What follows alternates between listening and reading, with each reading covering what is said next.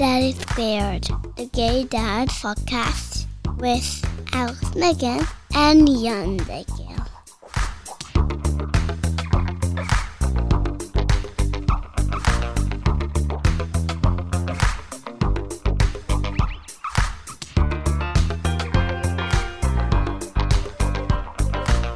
So, Jan, I want to talk about the cake pop caper. Try to say that 3 times fast. So Tell me. I buy cake pops for the kids because I like to give them something super unhealthy on their way to school in the morning. And they disappeared from the car. I bought them the night before and they disappeared from the car. And the only reason why I bring this up is I wonder how many of our listeners who are dads find that they're losing their minds. I am not kidding you that I spent several days convinced that the combination of like being tired and all the silly stuff that you have to do as a father and all this just basically has erased my sanity because I didn't understand what happened to them. They had disappeared from the car, and it was very, very upsetting to me. Yeah, actually, Alex thought seriously about going to the doctor because he was thinking that he wasn't remembering. Did I imagine that I bought them? And so there's this term called gaslighting, where you intentionally try to convince somebody else that they're crazy. And I was also starting to think that maybe Jan was doing that to me, which is possible.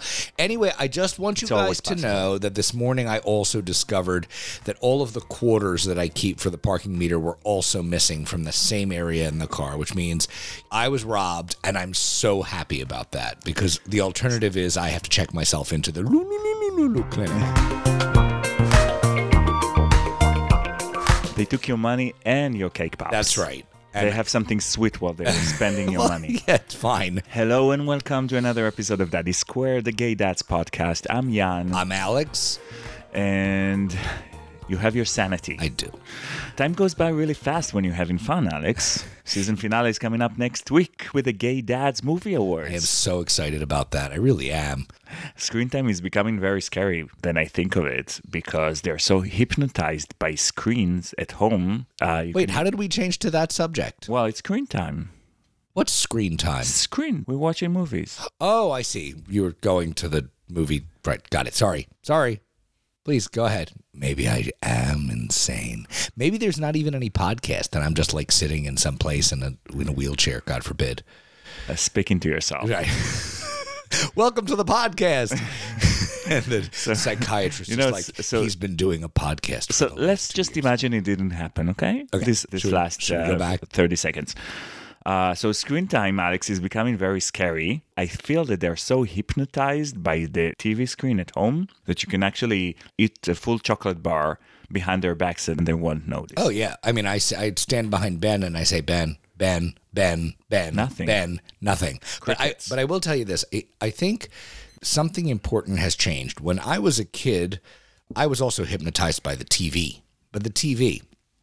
And when computers and phones and iPads really started to, in the early days of personal computers, which was when I was pretty damn young, the notion was a computer is a step in a much better direction because the TV was just this idiot box that you plunked in front of and you didn't interact with it and it required nothing of you, right? So the notion was now we're going to have devices that people interact with and won't that be positive?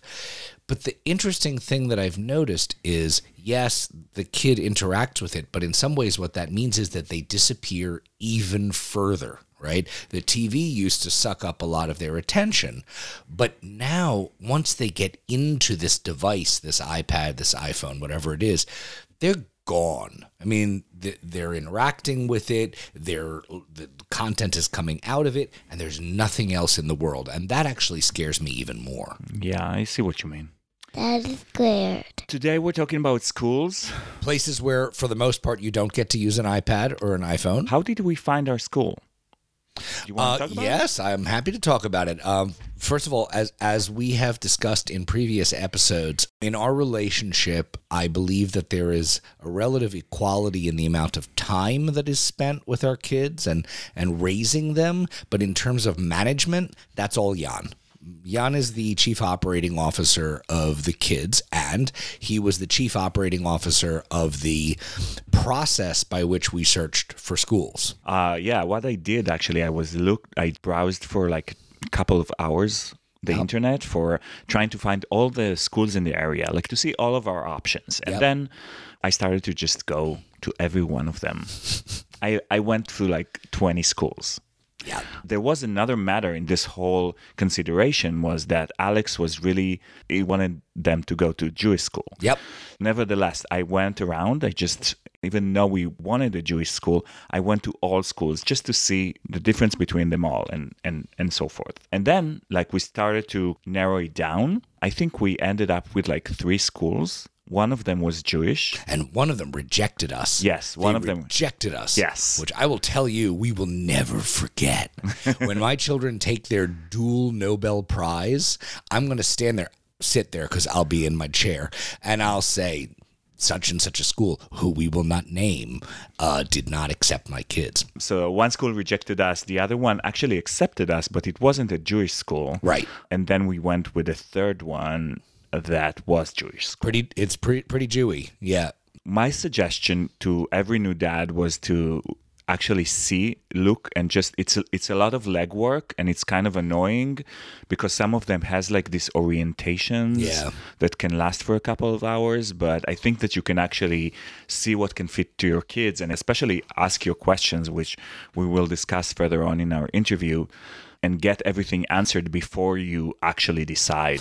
I think another thing that we did a little bit of, but I would recommend it very, very strongly, is find parents whose kids go to that school and talk to them separately, not as part of an orientation, etc. Because if they're gay, it's even better. Well, and that's right. That's absolutely right. And so we had that advantage with the school that our kids go to now, that there were some people that we could talk to give you that kind of feel that there's really no way to get during a formal school tour and orientation where everything is sunny and perfect. Yes, and I have to say that I was specifically terrified about Mother's Day.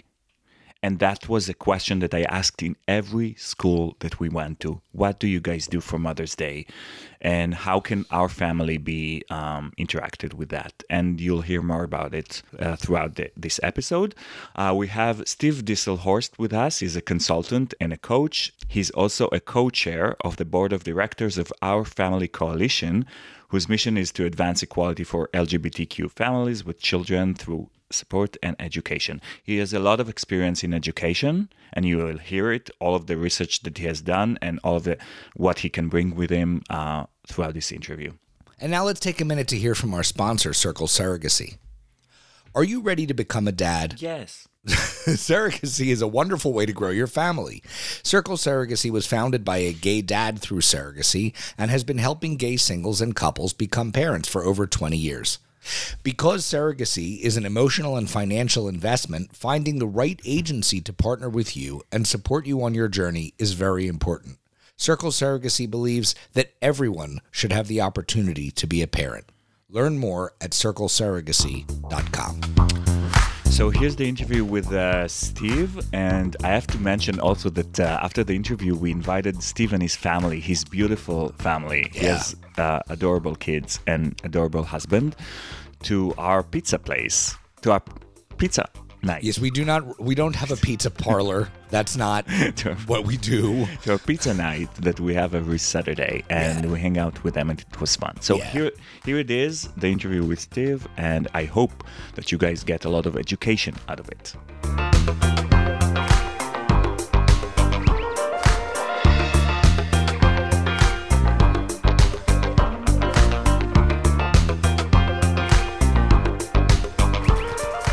Good morning, Steve. Good morning. How are you? And Alex. Thank you for coming. Let's start from the beginning. I want to get your take on how would you choose the right school for your kids? So first of all, thank you guys for the opportunity to be here. I'm really excited.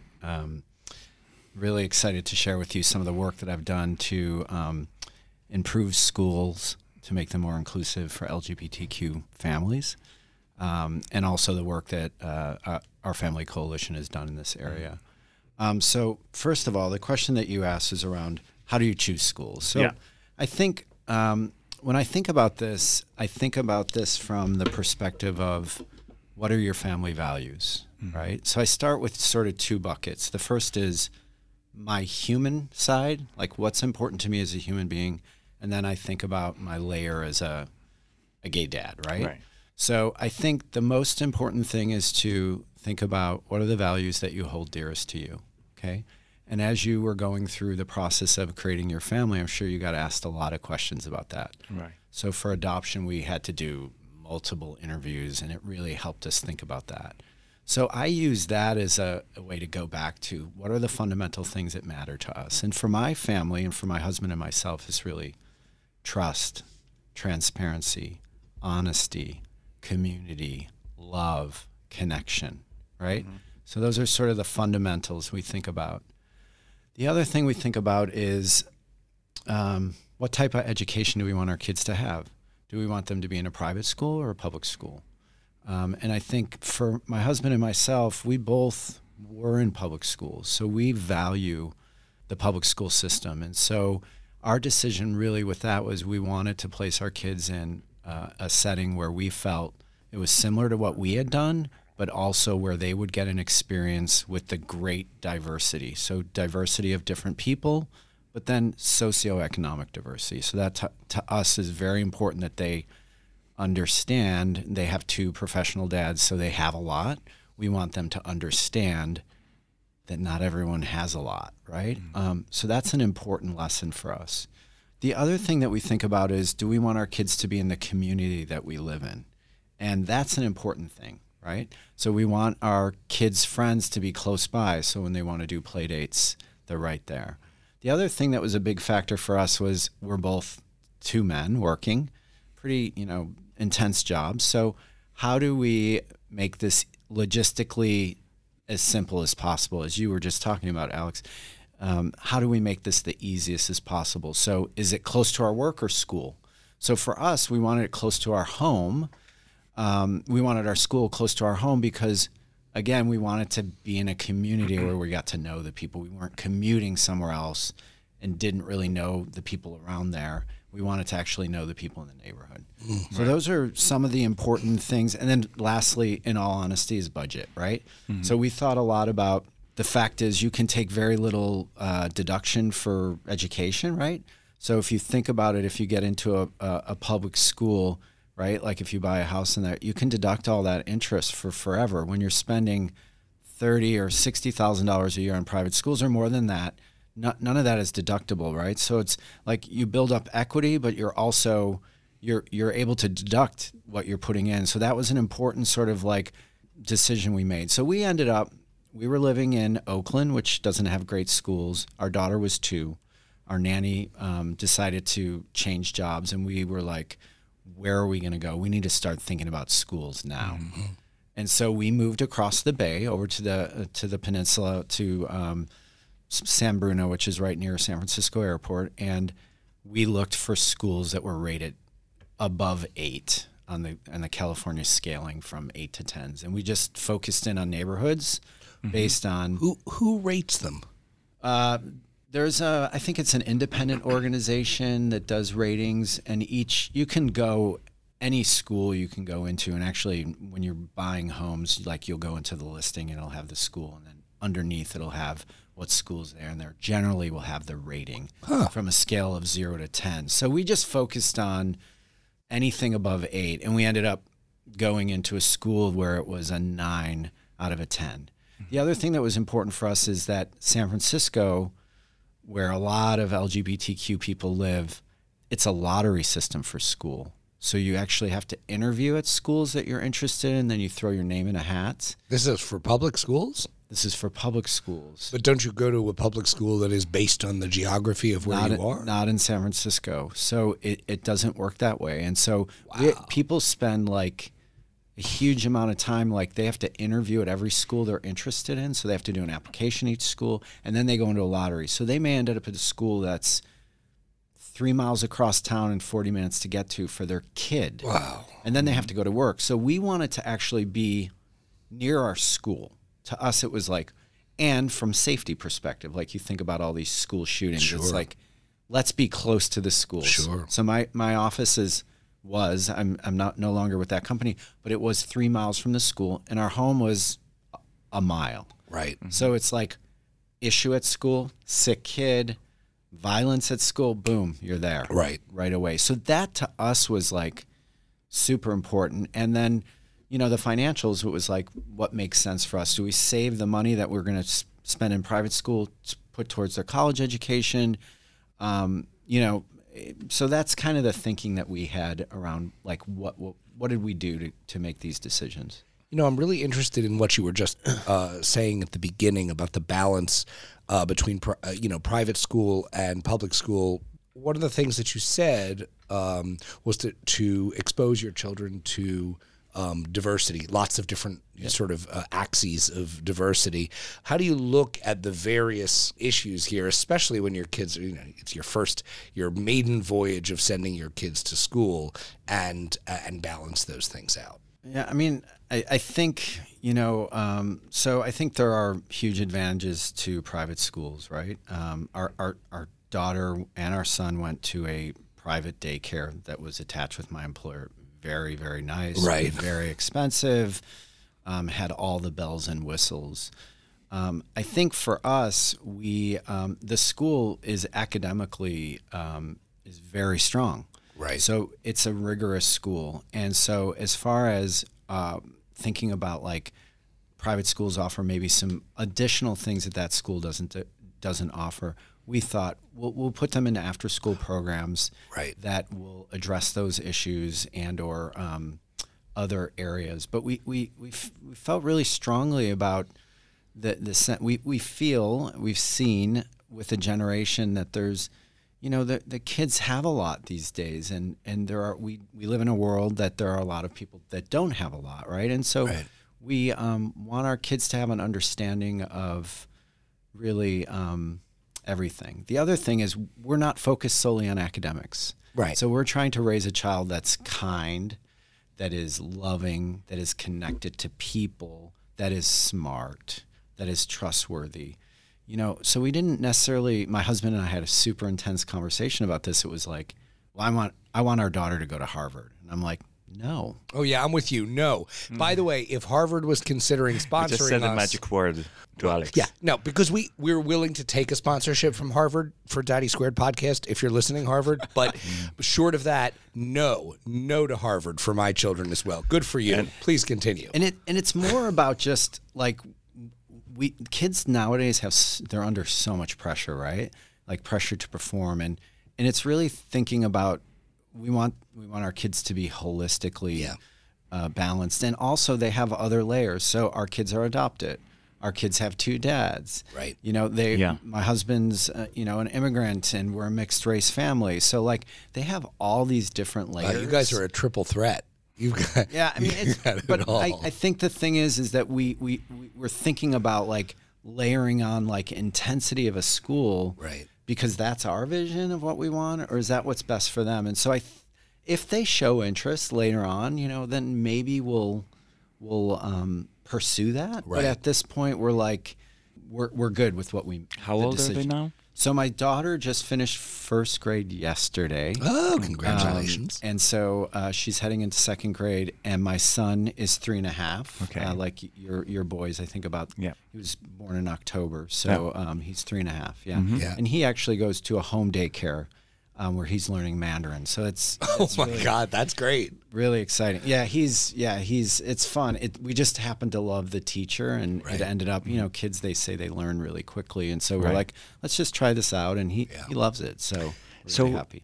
You mentioned before that in the adoption process, you get asked questions about schools? No, we get questions about what do we value. Oh, okay. Who we are as people, what are the things that are important to us. I see. You get a lot of questions on your competence as a human being for the agencies to give you access to the children. Right. You're not able. So they ask you a lot of questions, and they ask you questions like, what are your values? What do you Right. think about your family? And so we had done all that work. And so it was really just kind of going back and revisiting and thinking about those things again. I'm just curious, assuming that the adoption people are not listening right now, when you look at what you said to them and then what you said to each other a few years later when you were going to start putting your kids into school, what changed?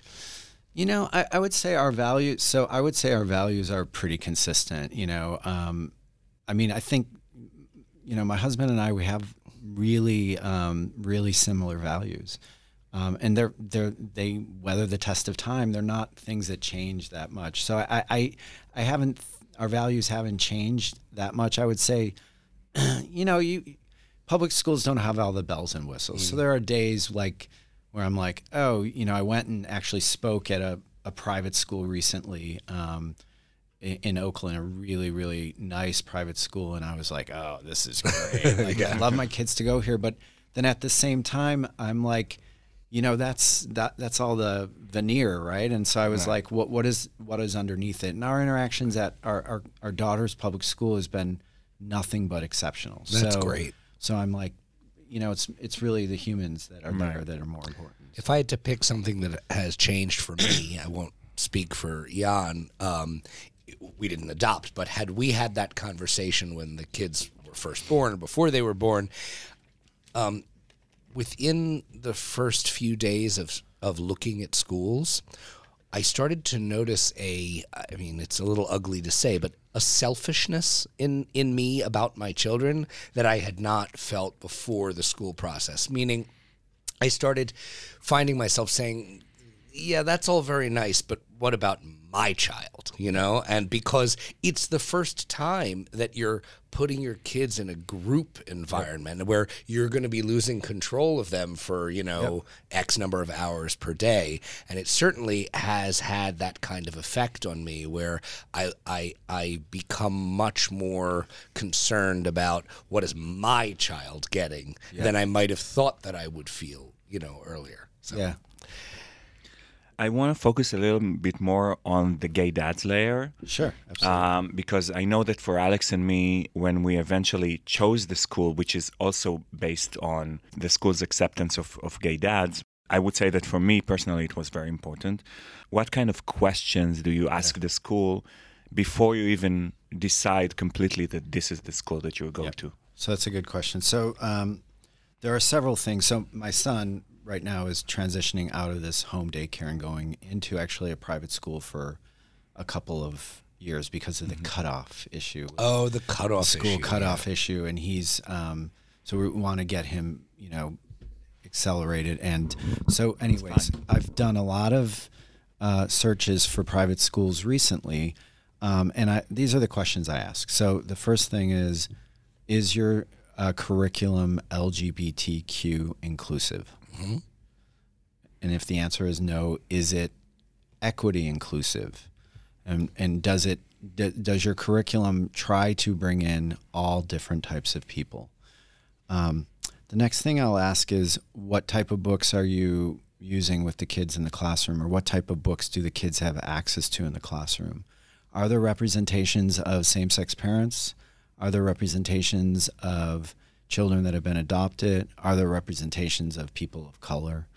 You know, these are the things that your kids are looking at books all day long, right? Like, they're getting a lot of information from the teacher, but they're also looking at a lot of things. And so what are they being, you know, what are they having access to? What if they don't have the books? Do you buy? Do you recommend? So I often, for each class I've been in, for preschool and for elementary school now, if they don't have the books, and in some cases they have some books, we'll buy books and just donate them to the class. Right. So for our PTA this year, they were asking for library books, and so we gave a nice donation, and I went online and pulled out a list of like 20 books.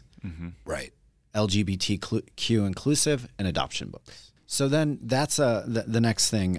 So then what I would do is ask them what, especially as your kids are young, kindergarten, you know, and in preschool and in first grade, what do you do for family week? Because they often do family week. Wait, I'm sorry. Family Week is different from Mother's Day and Father's Day, or I should say it's Family of the Week. So Family of the Week. Okay. Every week they have a different family that's sort of the kid is the center of the class, right, for a week, and they go through the entire class. And so my question to them is, for Family of the Week, what do you do for LGBTQ kids? Or in our case, two dads. And what I'm looking for is I'm looking for them to say the teacher or the principal, whoever in a leadership role, is talking about different families. What I'm not looking for them to say is, oh, you're more than welcome to come in and talk about your family.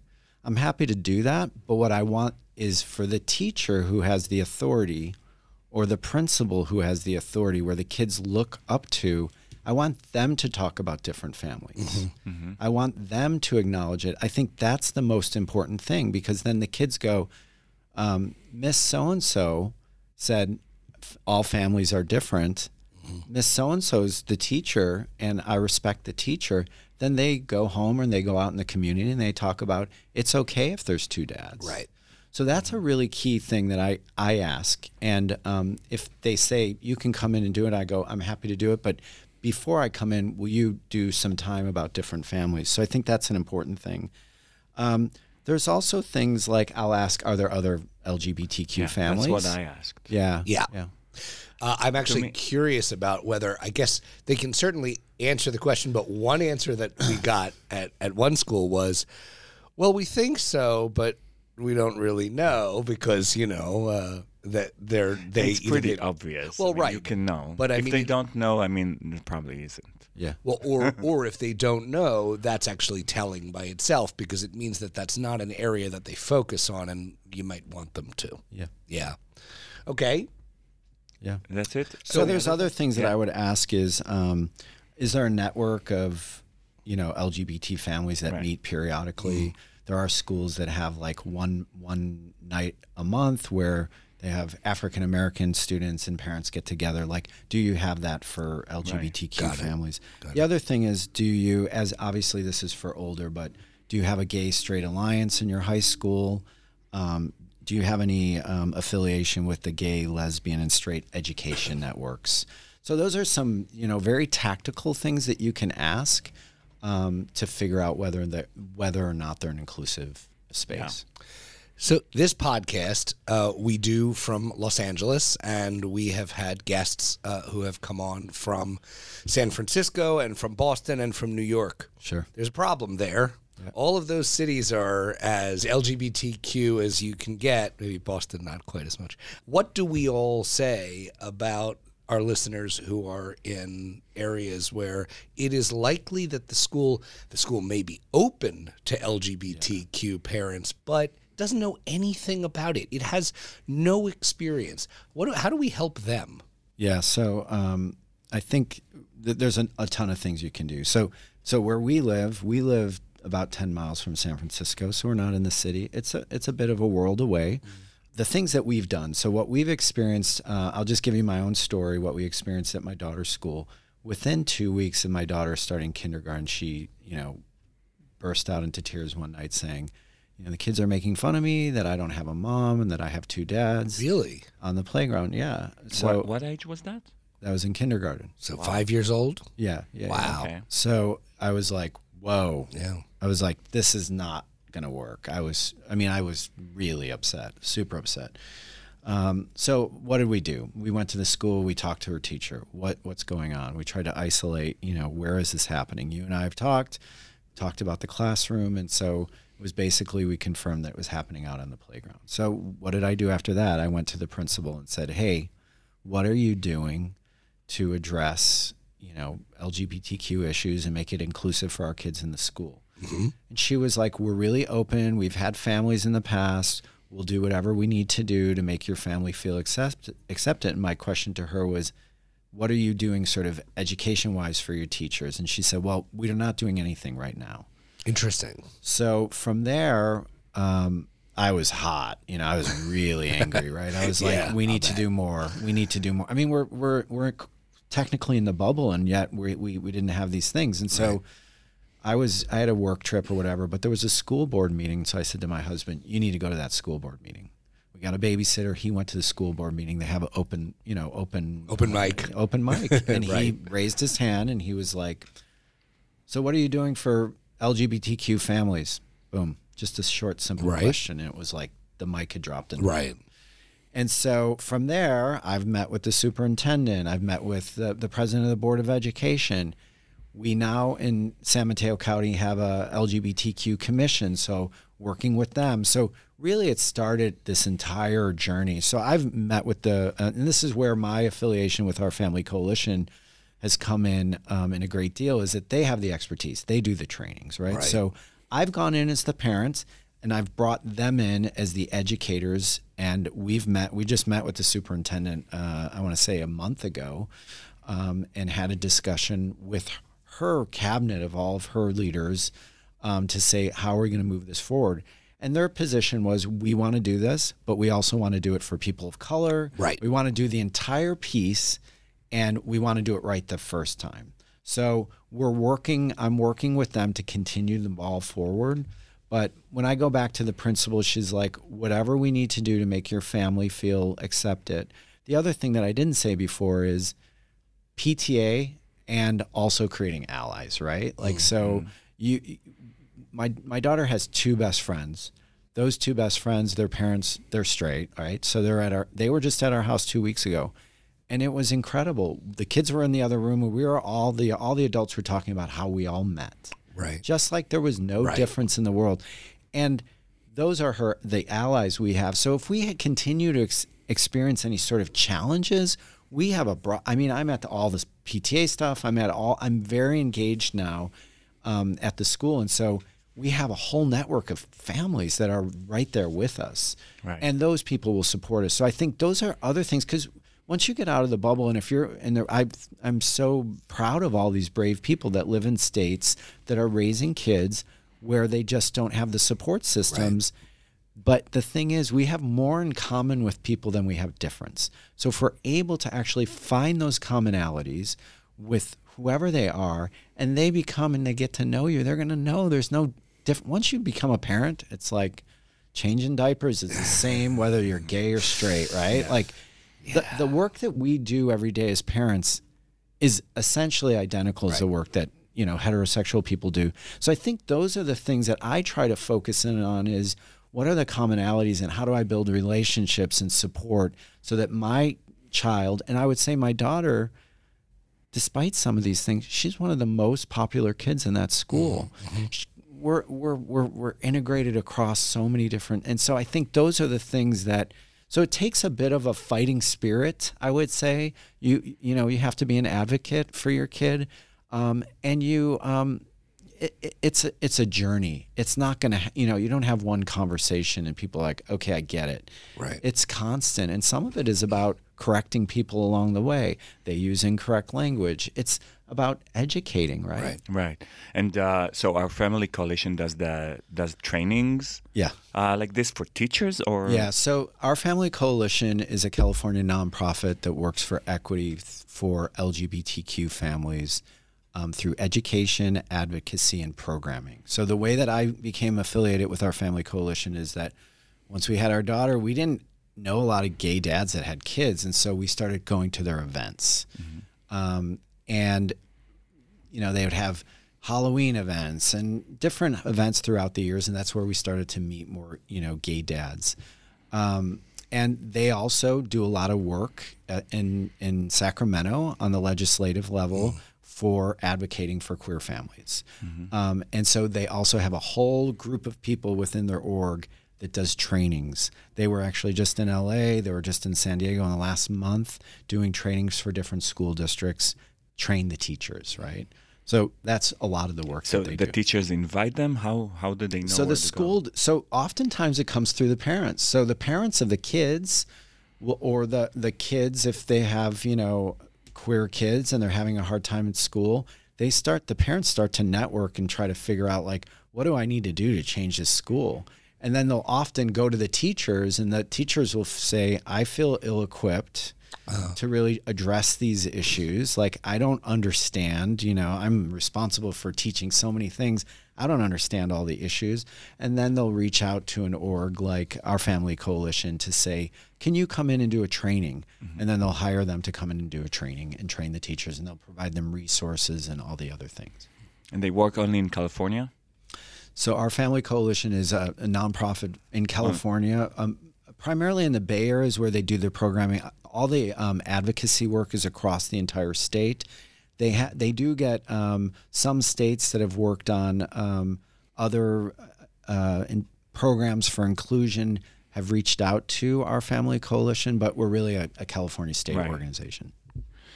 Did you ever encounter homophobia at school, other than the kids picking up on your daughter? No, I would say not. We have not experienced. I'm really happy to say, my husband and I, we've traveled all over the country, and we haven't really experienced homophobia. I don't think people quite understand who we are and what we're doing. We've had situations where people, get in the elevator and be like, "Oh, where are your wives today?" Like, I love that one. I love that question. It's like, and we're like, "This is my husband," and they're kind of like, "Oh," the jaw drops, and they're like, "But we haven't really had any homophobia." What I would say about homophobia is that one of the key things to ask is really, when you're looking at the school, what is the school's anti-harassment policy? So every school should have a policy around this, because bullying is so big right now that there should be a policy in place. And within that policy, if there's not specific language about LGBTQ families, there should be language that covers us. The other thing I would look at is non-discrimination policy. Make sure it includes sexual orientation, right? So if you're in a private school, I'm not sure, what visibility you have. In the public schools, you have access of all of those policies are online. So you want to do sort of your due diligence, looking at what other policies, is there an anti-harassment policy? And those would be the tools that I would be using if there were situations that started to come up. And that, by the way, those policies apply as well to the employees, which is important, right? Because it absolutely means that you're more likely to have LGBTQ teachers and stuff like that. Another kid said something to your daughter in like recess or something like that. Other than talking to the school, is there anything that you should do to address that actual experience, not just with your daughter, but with either the other kid or the other kid's parents? Our role as a parent is to create a safe environment, right? So you have to talk to the teacher, you have to talk to the principal, you have to talk to whoever is responsible for providing that environment. And then things happen, right? So the most important thing that I do is my husband and I do a lot of it. I talk to my daughter a lot about how it feels for her. Right. So how does it feel when they say that to you? How do you feel that you have two dads? How do you feel that you don't live with your mom? Right. Those are the things that we talk about, because I need to help her understand and build the tools, because I'm not always going to be there to protect her. She's going to grow and she's going to change, and she's going to maybe at some point be embarrassed of her dad, whether I'm gay or straight, being around, right? So what my role as a parent is really, how do I teach her to understand what she's feeling, how these things are impacting her, and then how does she resolve them, either through talking to me or talking to a friend or a teacher? How does she resolve them? How does she tell that other human being, that other child that's saying those things, how it feels for her? Those are the things that we're trying to teach her. There's a great organization called Kid Power that teaches kids how to protect themselves. Really? It's a great organization. I just took my daughter to a training there. It was probably about a month ago, took her to a training, and it's really to teach her how, like, when a kid on the playground grabs her and says, "Let's go play over here," it's like, if she's not comfortable with that, they teach you how to, like, take the hand, pull the hand off, and say, "Stop." Right. This is my body. Right? Do they deal with LGBT type issues as well? This was an LGBT. It was very much focused. Kid power. Yeah, kid power. Yeah, I think that's amazing. That's a great. So it's a really cool. And then we came home, and my 3.5-year-old didn't go because he wasn't of the age. He couldn't go. So then we role played in front of him, like, what does it look like? So it's really about teaching her when things come up that she's uncomfortable with. How do you physically take care of yourself? And then how do you emotionally communicate what you're feeling? Right. So those are the things that we're trying to teach her, because, you know, they're going to go out. She's going to go to camp, or she's going to go off to college. I mean, those things are a long way off, but there are going to be situations where we're not there, right? And but you were there. What about the parents of the other kid and the other kid? Anything valuable to be done there? So I think that at our school, the principals they have a motto that they read every day. It's basically like they start off with the Pledge of Allegiance, and then they have a motto. It's like, be kind to others and their property, treat others with respect. It's a very broad-based, and they say those every day. So I think that anything that comes up, we refer back to those principles and say to her, you know, bring it to the kid and say, are they treating you with respect? The school, everyone is in agreement. They all agree to do it at the first thing of the day. Right. So and they're all bought into that. So if you use it in those language, can you get them to recognize what they're doing is not appropriate? Right. Okay. Do you have Mother's Day at school? Ooh, Mother's Day. Mother's Day. Yes. I remember the horror that I felt the first time that we heard. I think we heard the stories about Mother's Day from fellow gay dads. Right, remember that? that's when right, our kids were like 6 months old, and I'm like, oh my God, this is what. It's so interesting because I us. felt it speaks a little bit to the kid power thing you were talking about, but brought to adult age. I did not have any of that fear that Jan did, because again, I sort of look at it and I say, you know what? I am very, very much in the minority, and exposing my children to the idea of what it is to be part of the minority without feeling bad about it should not be such a painful thing. But it all depends on how the Let's draw a teachers picture handle for it. Mom. Yeah, I understand. Okay, let's hear from. Yeah. So you know, this is a big issue. So in our house, the month of May is the most difficult month of the year. Okay. Mother's Day is real. We live in a culture that is really adores mothers. If you look at a lot of the kids' books, there's always a mother figure. So for us, we've had challenges with Mother's Day. I think for our daughter as well, because she has two dads, her kindergarten teacher was a woman. She attached very much to her. And then Mother's Day is happening at the same time. And then the school ends, right? Like 2 weeks later. So we had a negative situation that happened, not in kindergarten. It was actually in the preschool that my kids were in, where they were very open. They were like, we're totally open to LGBTQ families. We're really supportive. They treated us really well. The director had been adopted, so she totally understood our kids for being adopted. But then came Mother's Day, and I went to pick up my daughter the Friday before Mother's Day, and I looked up on the wall, and it was a thing that said, what's your mom's favorite thing to cook? What's your mom's favorite color? What's your mom's favorite? And I was horrified. And I was literally in tears and went up to the teacher and said, how could you put my child in this position? She can't answer these questions. So that was a big learning lesson for me. So now when the school year starts and I get a new teacher, during my first parent-teacher conference, we've got 8 months to work on this. What are your plans for Mother's Day? And how are you going to include our family? And what do you plan to do? And can you share that with me in advance of Mother's Day? And that has been, and that has worked really well. Last year, kindergarten Mother's Day was really hard. This year was not hard. Oh, that's good. So we've spent a lot of time talking about it.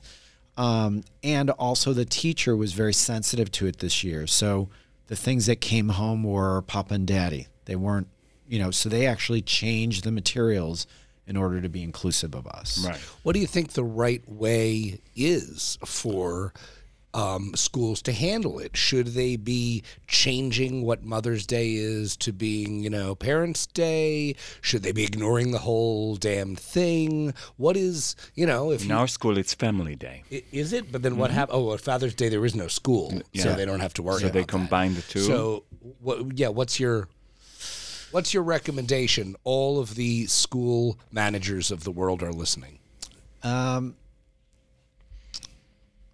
My recommendation is my daughter has a mother, right?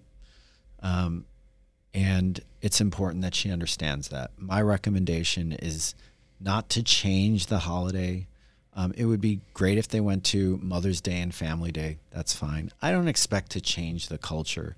What's more important to me is that the school understands where we're coming from, that my child feels comfortable talking about it. Because whether or not we change the environment in the classroom, Mother's Day is going to exist out there. Right. So we can protect them for so long. They are going to get out there and they are going to experience the fact that Mother's Day exists and they don't have a tradition. In my case, they don't have a traditional mother. Right. So they're going to deal with it at some point.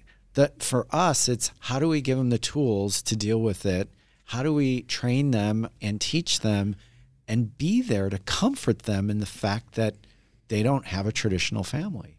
And what does that feel like for them? And how can we support them in their feelings? And how we can support them in expressing their feelings and working through feelings. Feelings come and they go. So it's really about how do we help them through that period of discomfort. I don't believe in trying to take away discomfort. I believe in trying to be present and witness discomfort and move through it. So that's kind of I'm not like one of these people that's so strict about these things. It's just not who I am. So how did she deal with it this year? So we talked about it. So and I think a lot of your listeners have children through surrogacy and adoption, or both? It definitely makes sense. Of course, plenty of prospective parents. Yeah. So for us, our daughter has a birth mother, right? So we talk about our daughter's birth mother is actually here in LA. We're going to see her tomorrow. We have an open adoption with her. So she has a mom. She has a birth mother. And so we very much talk about it. So 2 weeks before Mother's Day this year, we started to talk about Mother's Day. Okay. And then we ended up doing pictures, drawings. She made a card for her. We got pictures taken, and then we created a card and sent it to her. So we had a whole ritual around it. And then when school came, it was not a big issue. I'd already talked to the teacher about it. And Mother's Day this year was really pleasant and beautiful. I have a beautiful mother, and so I'm very much like Mother's Day, that I want to honor my mom and all the beautiful women that brought children into the world. So, Are you the only same-sex couple in the class? I think we may be the only same-sex couple in the school. Okay. Wow, really? Yeah, I'm not aware. They've said there might be another family, but we have not met them. So there's about 600 kids in that school. So. You go 10 miles outside of San Francisco, and as you said, things change, don't they? Wow. Yeah. So but we feel very included there. We feel that the community is great. So we don't feel different. We don't, we're respected completely. My husband and I, we're totally respected there. And I would say one thing that as we talk about this, I think there is a difference between girls and boys on this, because boys identifying with their dads, so two dads that have two boys identifying with their dads, is different. The girls at school, there's a lot of mommy play. There's a lot of play that the girls do around moms, and the girls that my daughter's friends with, they spend a lot of time with their mothers. Oh, interesting. More than their fathers. Their fathers are all very engaged, but it's there.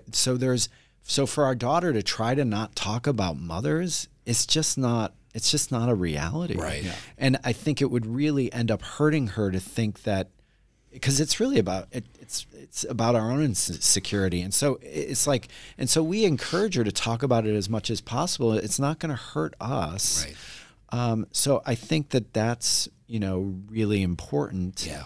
I suspect that there are pros and cons to each permutation, and that the age matters, because at a certain point, boys will suffer from the fact that their parents are gay men amongst their friends in a way that maybe girls would not. Because there's suddenly there's this you're gay because your parents are because your parents are gay men type of thing that I'm almost certain will be in the offing at some point, and I'm guessing 3rd grade. I don't know where I just pulled that from. What do you mean? Our haters already said that. Who are our haters? On Facebook? All the homophobic comments that we get on our podcast? I don't do Facebook, so I'm pleasantly oblivious. Everyone loves us. Yeah.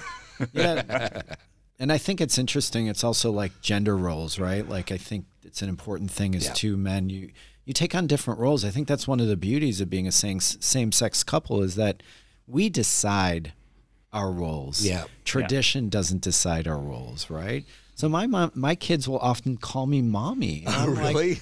I'm like, this is awesome. Like, because I do some of the things that quote unquote traditional moms would do. And so I feel very, and it brings sort of a mother part of me out and a feminine side of me out that it feels very good, right? And so I'm totally okay with all of that. Well, that's fascinating. Wow. Steve, thank you so much. It's been really interesting and educational. Yeah, and there's a lot of materials to put on our as page. A result of what you've had to say. So thank you for that. Cool. Great. Thanks for coming. All right. Thanks so much.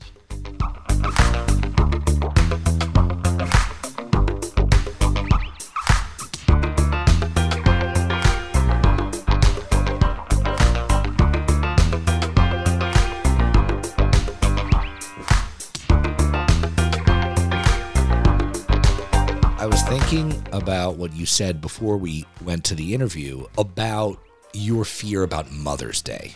And it's interesting because I remember how concerned you were about that, and I think you still are concerned about it. And I never really was. Obviously, if we were in some particularly homophobic area, which we certainly are not, and we were sending our kids to a school that was not particularly progressive, that would be one thing. But in a context where you know that there is so much of an embrace of this kind of difference, this kind of diversity, I have to tell you that I want to teach my children that being a minority does not automatically represent suffering. It doesn't have to be bad that you are the only kid who doesn't have a mommy in the class. You may also be the only kid who's, blonde, or the only kid who is super tall. It's really important for us to imbue in our kids this sense that persecution is persecution. If you're being persecuted, that's horrible. But being the only one or one of very few does not automatically mean that that's what's happening. And I want them to feel strong and proud of who they are, even if who they are is 1 in 100. Do you think that protecting them from Mother's Day is like masking the fact that we're a minority? Well, I just think that we should embrace Mother's Day because it's Mother's Day, and there's a Father's Day that comes later. Now, granted, the Father's Day is usually after school is closed, right? Yeah. But I sort of feel like I don't want to start my children off feeling like the world has to treat them the same as everybody else, because they're not the same. They'll never be the same. Forget about their parents being gay.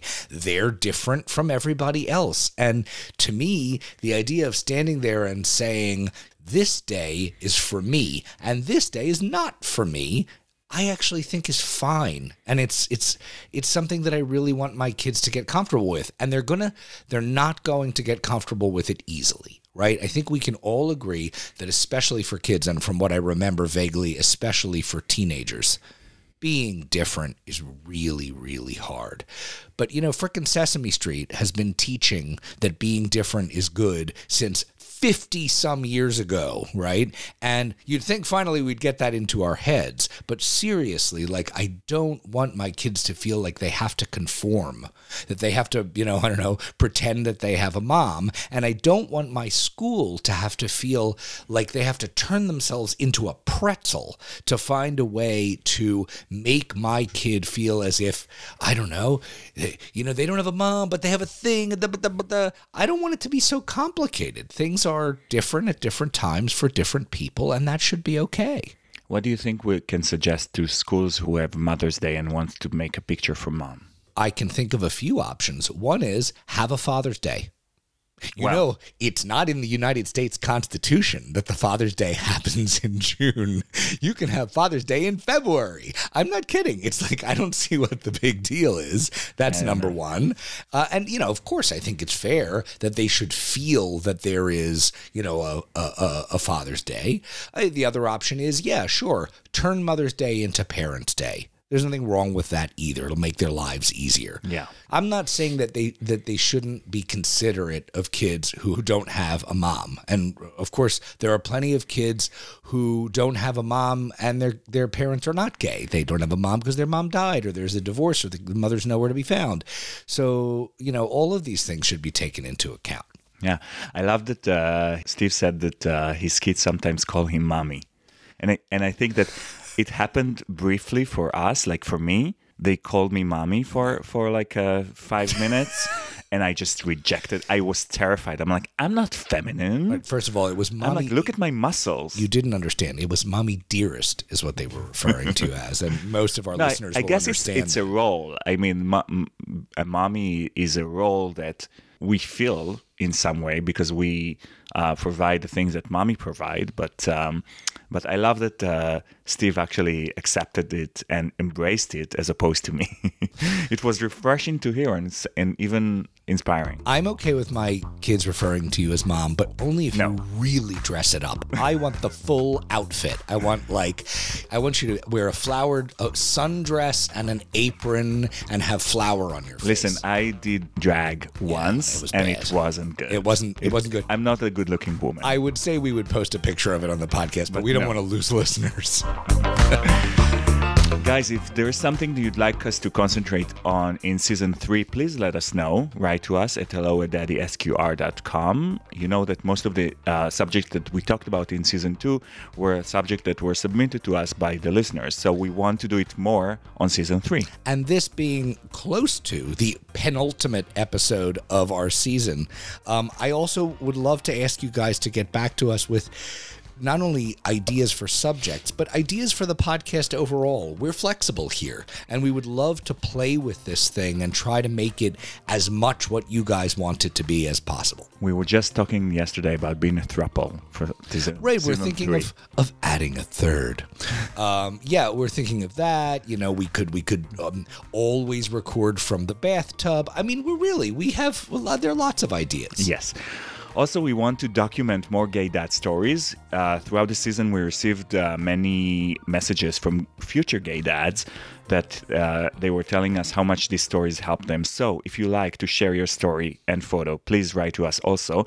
Let us know and we'll feature you in our website. We have a resources section, so it's a part of that.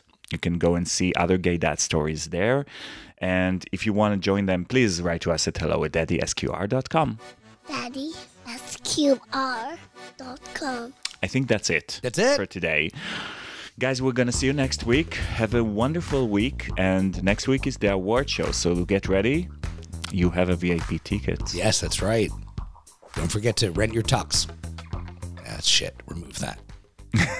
Scratch that. That was a shit joke. All right, everybody. Thanks so much for listening. Have see you next week. Love you Bye-bye. guys.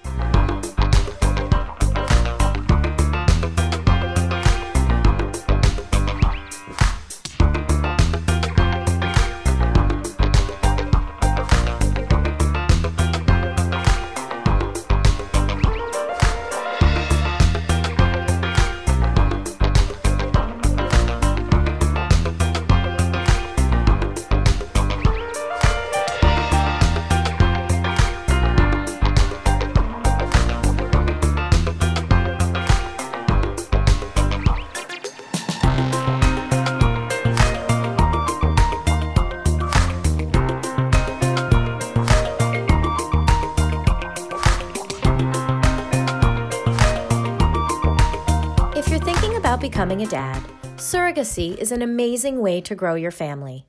Circle Surrogacy has successfully made the dream of parenthood a reality for gay singles and couples from across the U.S. and around the world for over 20 years. The surrogacy process and surrogacy costs can be complex. Circle's experienced staff will partner with you on your path to parenthood. Circle Surrogacy was founded on the belief that everyone should have the opportunity to become a parent, and they've helped bring almost 2,000 babies into this world. Circle Surrogacy makes parenthood possible for gay dads. Learn more at circlesurrogacy.com.